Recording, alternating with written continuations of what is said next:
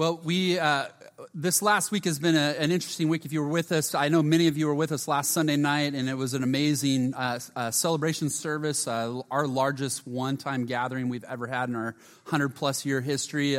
Some amazing things that happened there, great stories. If you missed it, listen to the podcast. You can try to get as much as you can. I think it's recorded. I don't know. I'll find out. But even hearing the testimonies of some of our people and the way that they are responding, hearing about Heidi and Taylor Lindblom, that they are this summer moving to the Middle East to be missionaries and to serve, to hear about the sacrifices of the people of Beach Point. We on the Commitment Sunday, we were at 3.5 million. Going into today, we're almost at 3.8 million that has been given and pledged for all the things between Beach Point, Huntington Beach, and Beach Point, Fountain Valley. So really exciting to see all the sacrifices.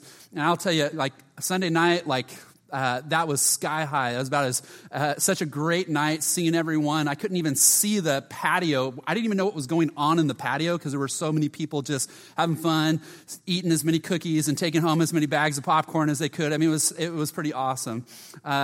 But to be as high as you can on Sunday night and then to be about as low as I've ever been on Monday, we had the unexpected passing of a great guy in our church named John Campbell, and we know he's with the Lord now. But in that, it's always hard to lose someone, especially when it's a young dad. And so there will be a service for him on April 2nd at 10 a.m., and we'll remember his life and faith, and we'll talk about our hope and the resurrection and our faith in eternal life. And so we encourage you to come and support the family. But we have to pray. I need to pray before we jump into this. So let's pray together.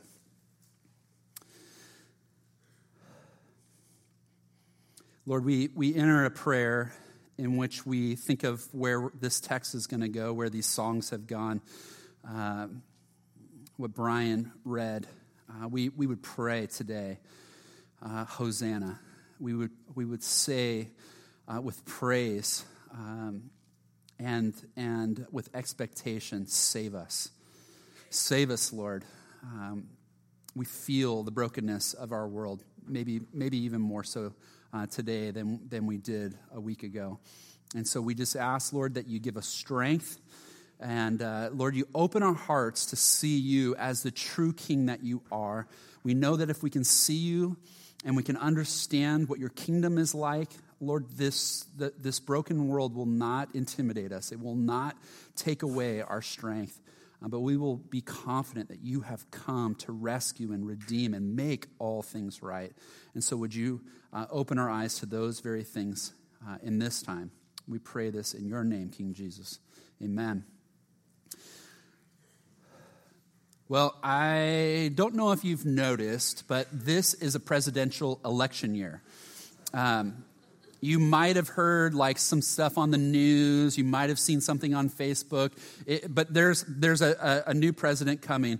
And as you've watched really over the past year, what you have seen and what you're experiencing is every single candidate has, in essence, made a promise that they will make it right. I will make it right. I will fix what is wrong. And for some of them, that has been purely through kind of motivational speaking. Others have tried to give you detailed, complex plans. And wherever it is, somewhere in between there, the message is very strong. The message is very clear.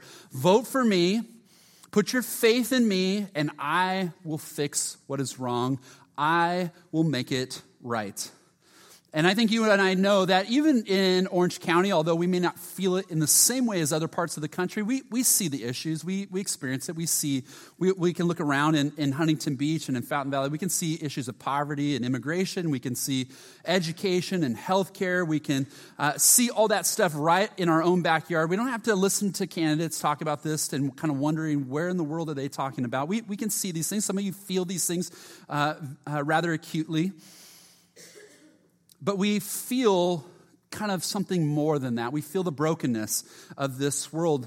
And even in a week like this, with John's passing, we feel the brokenness of this world. We feel the need for this world to be made right, for someone to make it right, that this can't be all there is.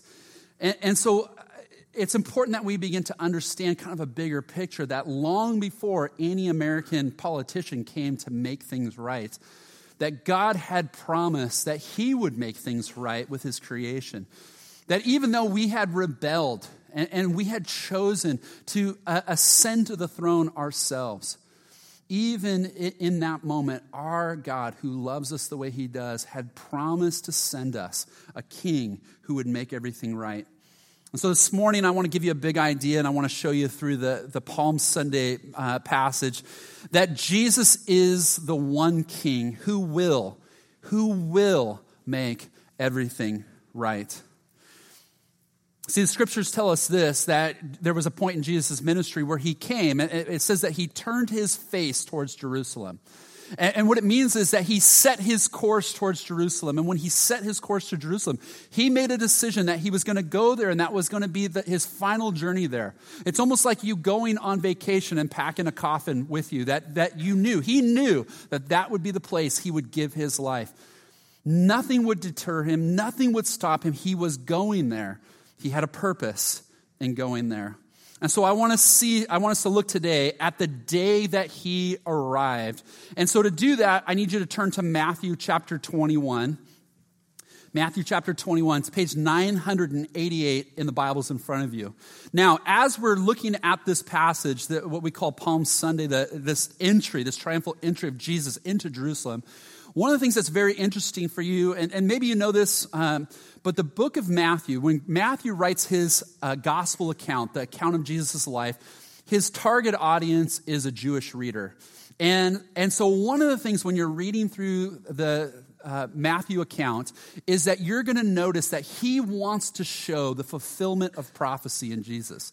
He wants the Jewish reader to say, don't you remember the prophet said this? That's that prophecy coming true. That's that prophecy coming true. That's that prophecy coming true. And he wants to so that they see that God's promised king, God's promised Messiah, his promised Savior has come for them, and his name is Jesus. So as we walk through this, you will see this kind of happen a few times in the text. And so let's begin with reading verses 1 through 5, just to kind of set the tone a little bit. Let's start with the first 5 verses to see what's happening. Matthew 21.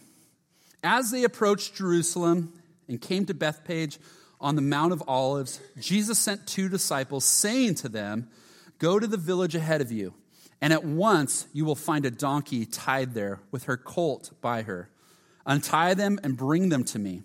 If anyone says anything to you, say that the Lord needs them and that he will send them right away."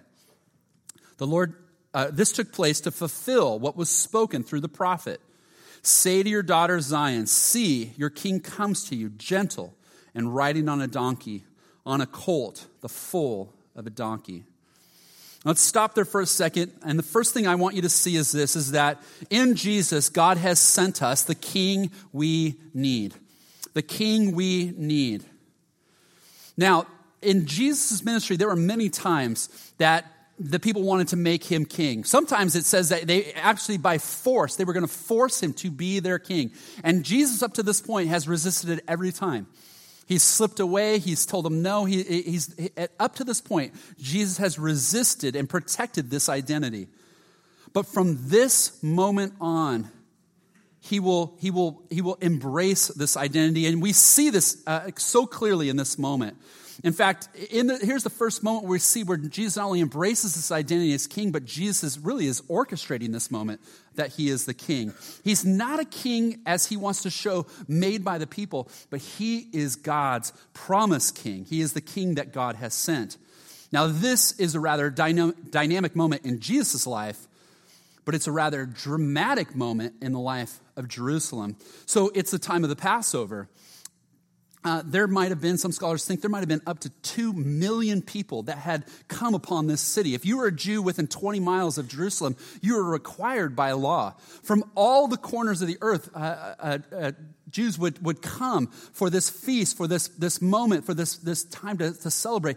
And the messianic expectation was sky high. If there was ever kind of a fever pitch moment where everyone was excited, like maybe this is the time where the Messiah, the Savior, the one, our promised one will rise up. and save us, especially right now, and save us from this Roman oppression, maybe this will be the time. And so it's a highly dramatic time, but we see in this that this is not kind of a random decision by Jesus. This is a very careful decision by Jesus. And there's very careful preparation.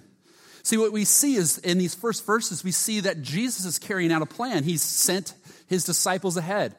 There's a village about a mile outside, and they are to go there to get this donkey and the donkey's baby, this colt that's tied up with her. They're to get these. And as they're doing this, as they're getting, I mean, you can tell Jesus not only has friends there, he seems to have a friend that even has like a secret password with. And so when this moment comes and when they get the donkey and when Jesus comes and when they mount Jesus on, this is an incredible moment. In fact, the whole city, this whole village is going to come with them. There's going to be this incredible procession so that when he enters in, as we'll see, there's this incredible moment. And this is reason to celebrate. There's reason for the people to celebrate. You can imagine how excited they are that finally our king has come. God has kept his promise. We see this in this unique way that the prophecy is fulfilled. You see it in verse 5, which is the prophecy from Zechariah chapter 9, verse 9. Say to your daughter Zion, see your king comes to you, gentle and riding on a donkey, on a colt, the foal of a donkey. See, the Jews knew their Bibles. They knew in seeing this and experiencing this, this was a moment. They could see this. In fact, even as we'll start seeing their cries of Hosanna, save us, this exclamation of praise, that they'd even start saying Hosanna to the Son of David. This is the King, the promised King, the Son of David who has come for them. And it's reason to celebrate. And it's reason to celebrate because God has kept his promise. And anytime God keeps his promise, it is worthwhile for us to notice, even in the 21st century. It's good for us to see that God is a promise-keeping God. Because sometimes it feels like in our lives that God is slow in keeping his promise. Or maybe he's missed it. He's gotten misguided and misdirected, and we're trying to help him figure out how he could better serve us and keep the promises that he's made to us. But I want you to be reminded as you see this, they've been waiting and waiting. They knew it would happen, but they just hadn't experienced it yet. But just as God has kept that promise, he will keep the promises he's made to us as well. And so there's a reason to celebrate. But the thing that's so hard about this promise and this celebration is this is a rather difficult thing for us in some ways to celebrate. Because the acknowledgement of Jesus as king means that we have to acknowledge that we cannot sit on the throne. To acknowledge that Jesus is a king is a direct threat to my kingdom. Now, I don't know about you, but I like sitting on the throne. Don't visualize that. I like wearing a crown. I like the robe, and I like calling the shots. I like being able to be in control. I like to be able to orchestrate the things that are going to happen. I realize I may be the only one in the room that feels that way, but when Jesus comes and declares that he is king, he is saying to me in essence, and you are not. And Jesus is confronting us in our kingdom. See, for us to acknowledge Jesus as king is probably one of the most significant choices we make in becoming authentic followers of him. Because if all you want from Jesus is for him to be a good teacher in your life, if all you want from him is that he be this great moral example, if you want to pick and choose what it is about him you like and embrace that, then you've missed the fact that he doesn't give you that choice. He doesn't give you the choice of just making him a teacher or an example. He has asked you to submit to him as king. And so when Jesus comes, sometimes we realize he's not the king I necessarily want, but I can begin to see that he is the king I need. And the best way to see that he is the king we need is to see the second thing that I want you to see is that to make things right in our lives, he comes to serve. He comes to serve. Jesus is like no other king. Because he does come to rule and he does come to reign in our heart and our life, but he does that by serving us and giving his life for us. Notice as the passage continues, we pick up in verse 6. It says this: the disciples went out, they did as Jesus had instructed them, and they brought the donkey and the colt and placed their cloaks on them for Jesus to sit on. A very large crowd spread their cloaks on the road, and while others cut branches from the trees and spread them on the road. The crowds that went ahead of him and those that followed shouted, "Hosanna to the Son of David. Blessed is he who comes in the name of the Lord. Hosanna in the highest heaven." And when Jesus entered Jerusalem, the whole city was stirred and asked, "Who is this?" And the crowd answered, "This is Jesus, the prophet from Nazareth in Galilee." Verse 8 says that the crowd began to receive Jesus as king. They began to take off their cloaks and place them on the ground. They ran out. They cut off palm branches. They began to wave them as they had done in previous, these military victories that they had in their past. It was a kind of a sign of victory that was coming. And they began to call out this word Hosanna. This word Hosanna that means save us. It's a word of praise. It's praise to the one who saves us. But it's a call out to say, save us, save us. In fact, when they see Hosanna in the highest, they're saying, even all the heavens join with us in calling out to God to deliver us. They're praising him and they're praying, God, save us, save us. But notice how Jesus enters in. Here he comes to save them, but he's not riding in on this big white stallion. He's not on this big war horse, this conquering military leader. But as the prophet had said, here he comes gentle, riding on the colt of a donkey. Now, his gentleness is not weakness. And if you need to see that more clearly, go back to the prophecy of Zechariah in chapter 9 and read the first 8 verses where it's very clear that Jesus, the king, will take care of his enemies. No, this is instead strength under control. This is the one who, when they will come to arrest him and they'll fight for him, he'll say, tell them to stop. And he'll remind them, if I wanted this to stop, I could call down legions of angels. And the point isn't that they would just defend me, that they would annihilate everyone. But he says, in essence, I'm choosing not to let that happen. This is the same king who on his final meal on Thursday with his subjects, with his disciples, with his friends, he will come. And he will take off his outer garment and he will wrap a towel around his waist. And he will begin to wash every single one of their feet, including the very one who will deceive him and betray him. This is the same king who, when the Romans take him and nail him on a cross, when they strip down his clothes and gamble it away, when they place him up there naked and beaten and scarred, not just to kill him, but to humiliate him. This is the same king who will cry out to heaven, Father, forgive them, for they know not what they do.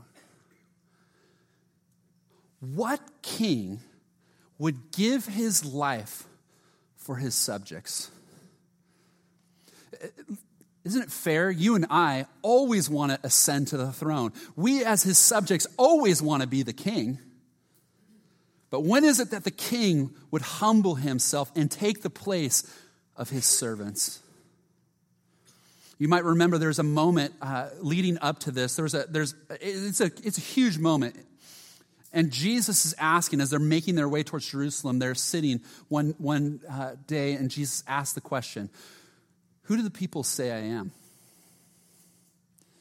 And they begin to think through it, and they begin to give these different responses. Some say, well, some think you're John the Baptist, and you came back to life. Others think you're maybe one of the great prophets that's returned.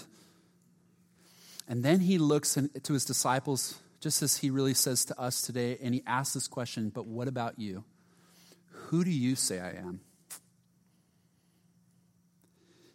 And the silence is broken by Peter.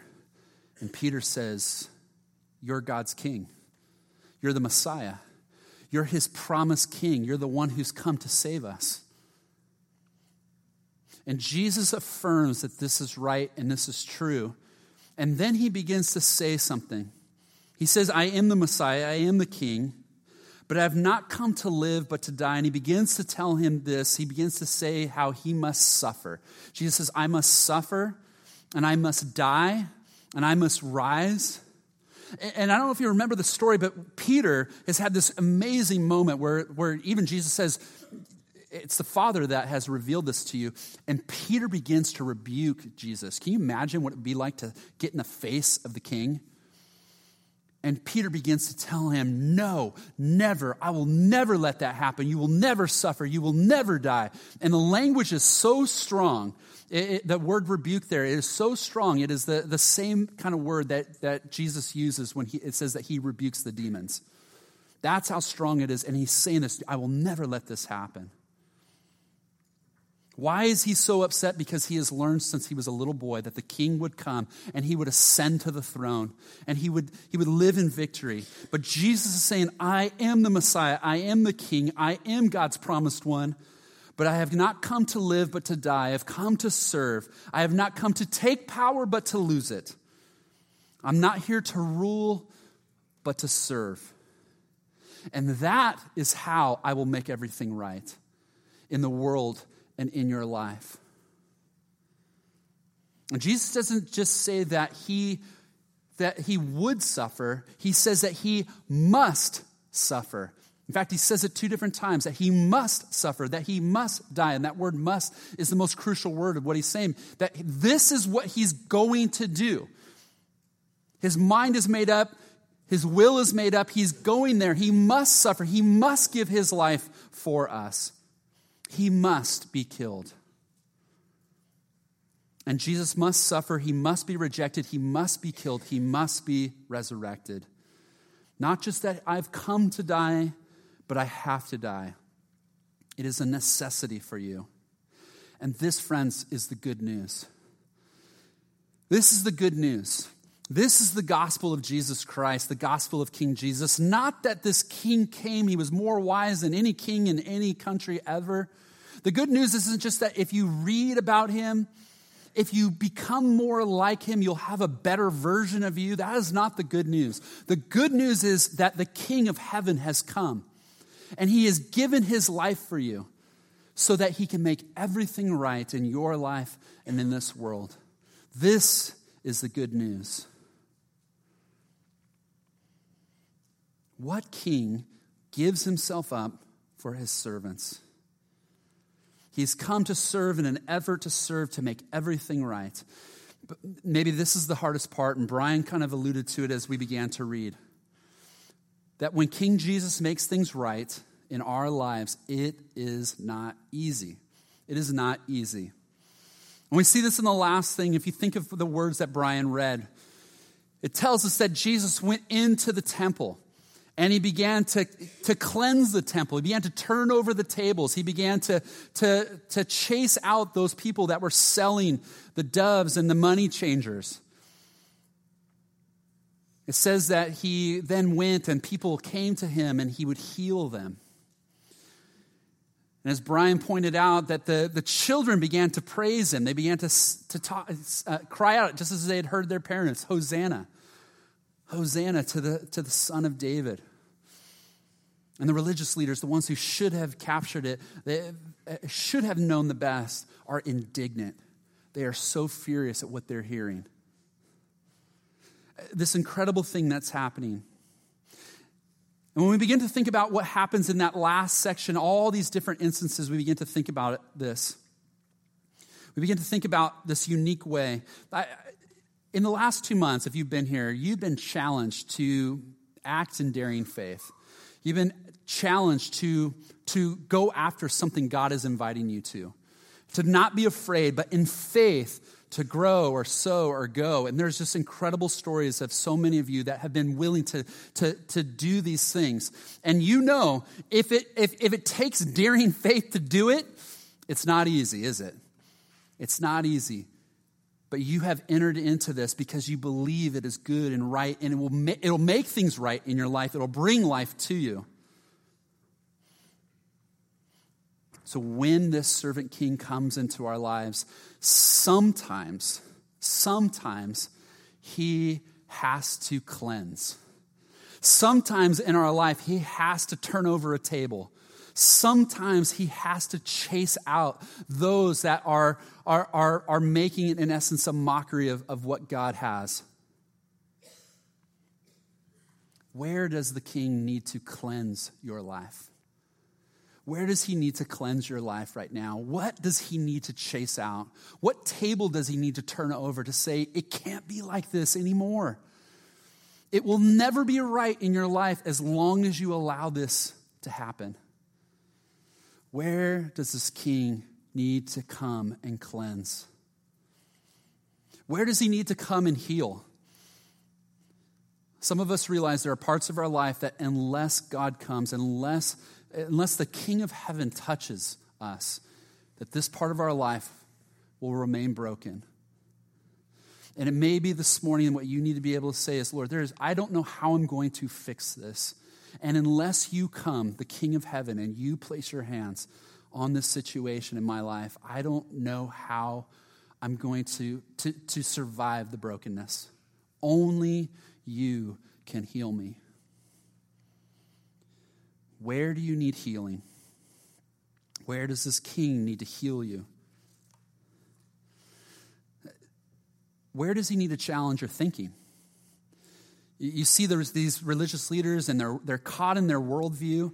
And when Jesus comes, he turns their worldview upside down. And I'm just going to tell you, if you're going to take yourself off the throne, the only way really you can take yourself off the throne is to change your worldview, to admit that you don't belong as the one calling the shots. But if he's going to be king, you're going to realize he's going to reshape your worldview. You're going to have to see the world through his eyes. Maybe you feel that right now. Where does he need to confront your thinking? Maybe there's traditions, or there's just things you've always thought it would be this way.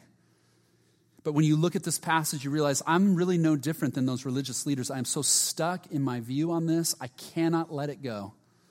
And even though it's right in front of me, he's right in front of me, and he's just so calmly saying, doesn't have to be like this. I am indignant. I just do not want to change. Where does he need to correct your thinking? There's one passage, I just want to show you one verse as we're closing. And Luke tells it this way, that when Jesus had come and he was looking over Jerusalem, that he wept. And the reason that he wept is he saw the unbelief. He knew of his rejection, and he began to weep because he knew that they were going to reject him. And as a result of rejecting him, as a result of saying, please do not be our king, that they were in essence saying we want to do this on our own. We want to be our own king. We want to call the shots. We want a different king. And Jesus begins to weep, and he begins to speak of all the destruction that's going to come to them. And here's the thing. Sometimes the king has to confront unbelief. He has to confront unbelief, because if we choose to sit on the throne ourselves, if he doesn't confront that with us, if we are left to ourselves, we hear the same warning that we are on our own, in our own strength. And you might have been able to make it this far, but you will not beat death, and you will not beat judgment on your own. And that is why this king has descended. He has humbled himself. He has left heaven for you, so that you would not have to face that in your own strength. You would not have to face that in your own power. Maybe this morning you need to let this king confront your unbelief. And your choice to sit on the throne yourself, today is a day to take yourself off that throne and in faith place him. And so I want to end our time with a question. I think it's an important a statement, and then we'll enter it in as a question. See, the statement is this, that Jesus can't just be the king. He must be your king. He must be your king. It's one thing to acknowledge him as far as the king of Israel, the king of that time, but he doesn't give you that choice. What he's saying is, no, you must make me your king. He can't just be your friend and your partner. He can't be your genie or your butler. He doesn't want to just be your judge. He wants to be your king. Is Jesus your king? He must be your king. He will accept no role any less than that. And if you've never made him your king, in just a moment we're going to have a time to pray. I would encourage you today to humble yourself, to take yourself off the throne, and to allow him to sit on the throne of your life. Allow him to begin the work that will make all things right. He will bring salvation into your life now and forever. Let him begin that work today. Those of us who've already surrendered our life to Jesus know, as much as we knew that decision was right, good, and true, we still struggle with wanting control. We still struggle with wanting to be the king. And so let me ask you, what would it look like to surrender all of your life to his reign? What would it look like to surrender your love life, your relationships, your career, your future, and say, you're in control. You reign, you rule, you call the shots. Your finances, your social life. Is he the king over every sphere of your life? Is he the king? Is there a part of your life that you know today you just have to surrender over to his rule? We go into Holy Week pointing to the cross, and for many of us, really, we have to once again embrace, this is the way the Apostle Paul said it as he wrestled with this himself. He says, I have been crucified with Christ, and I no longer live, but Christ lives in me. And the life I now live in the body, I live by faith in the Son of God who loved me and who gave himself for me. Some of us today, as we enter Holy Week, we need to die to ourselves again. We need to see our life being lived in him, in his crucifixion, in his suffering, and in his resurrection. We need to be able to say, your kingdom come, your will be done in my life. And so I want to pray for that. I want us to pray together. See, as he's making all things right, he invites us to join him in this. And so beyond just a personal thing, what you're going to find yourself being captured in is joining him in making things right in this world. That's why we planted Beach Point Huntington Beach.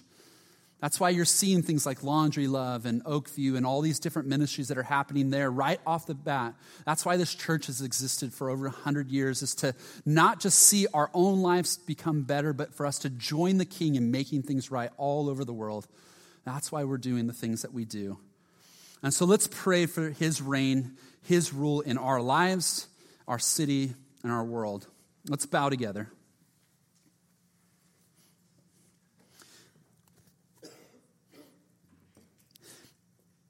And as we begin a moment of prayer, let me just ask you to think.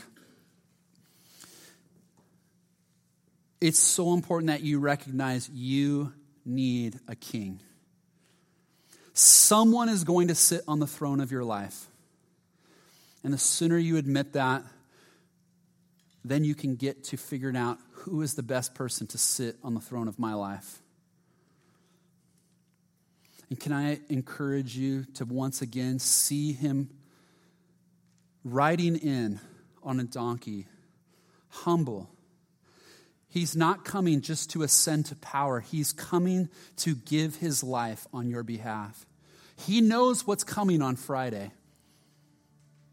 And he is willingly submitted to that, to honor the Father and to bless us. And if you have never taken off the crown, if you've never taken off the robe, if you've never taken yourself off the throne of your own life, I want to encourage you this morning to say to him this morning, King Jesus, please today come and sit on the throne of my life. Take over my life. Lead me. I cannot save myself. Hosanna. Save me. Save us. You have my life. Thank you for giving your life for me. And for all of us, we need a moment just to sit there and think of the things, the ways that we are trying to creep back on that throne, the areas of our life that we're not allowing him to reign and rule in. Admit those, confess those.